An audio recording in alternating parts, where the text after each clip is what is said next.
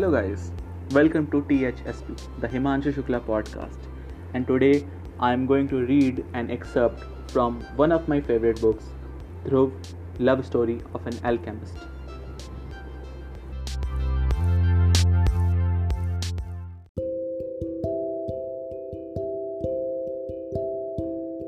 This is a story in which there is a conflict between ambitions and fulfillment. So, without wasting further time, let's start. The word alchemist got the crowd murmuring.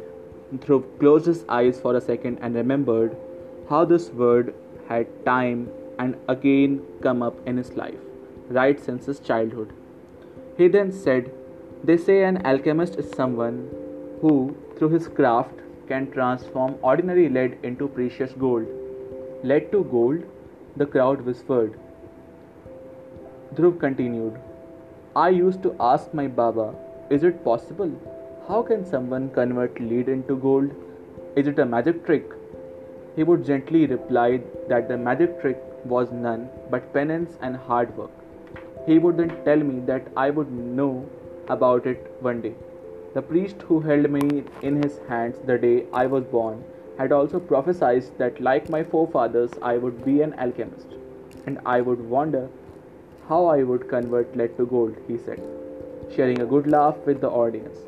But as life happened, I realized that the true meaning of an alchemist was, in life we meet and come across many people who leave their indelible stamp on us. Some of them change our life forever.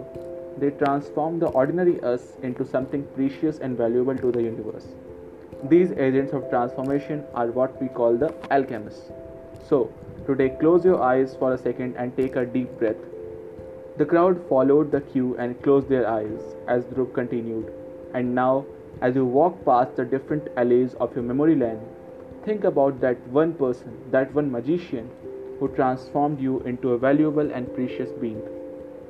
Many then asked Dhruv, "Guruji, who is the alchemist in your life?" The crowd waited with bated breath for Guruji's reply. Dhruv smiled and said, "Years back, right on the banks of the holy Ganges in my hometown of Banaras, I met a girl who came to my life like a divine blessing. Her name was Emma. Before I met Emma, I was this ambitious person who believed in glory more than anything else. I wanted to be the shining star in the skies above. Little did I know that fulfillment was far more important than glory." Guruji sighed for a second and then went on. "Emma often said that it's all about smelling the roses." A mesmerized crowd was at the edge of their seats as the combination of a storyteller Dhruv and a mystical Guruji captivated their attention. She breathed her last right in my arms, and I couldn't stop her from going. In that moment of helplessness, I realized the lesson of submission to the will of destiny and God. But before she left, she told me something that transformed me forever. She said that our love was forever, and it would remain long after she was gone. It is eternal. It will smile every time an act of kindness is performed. It will breathe every time an aggrieved soul gets relief. It will sing every time a dream or the desire of a poor child is fulfilled. And it will cry every time a plea for help goes unheard."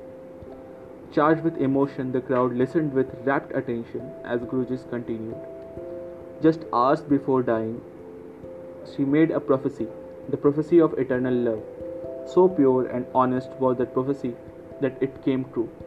And today, every time I open an orphanage or a hospital or a night shelter, I feel the heartbeat of our love. Every time a poor child gets to pursue their dreams of studying in a school, I see Emma smiling from above. The prophecy of eternal love has come true, Guruji reiterated as the crowd erupted in thunderous applause.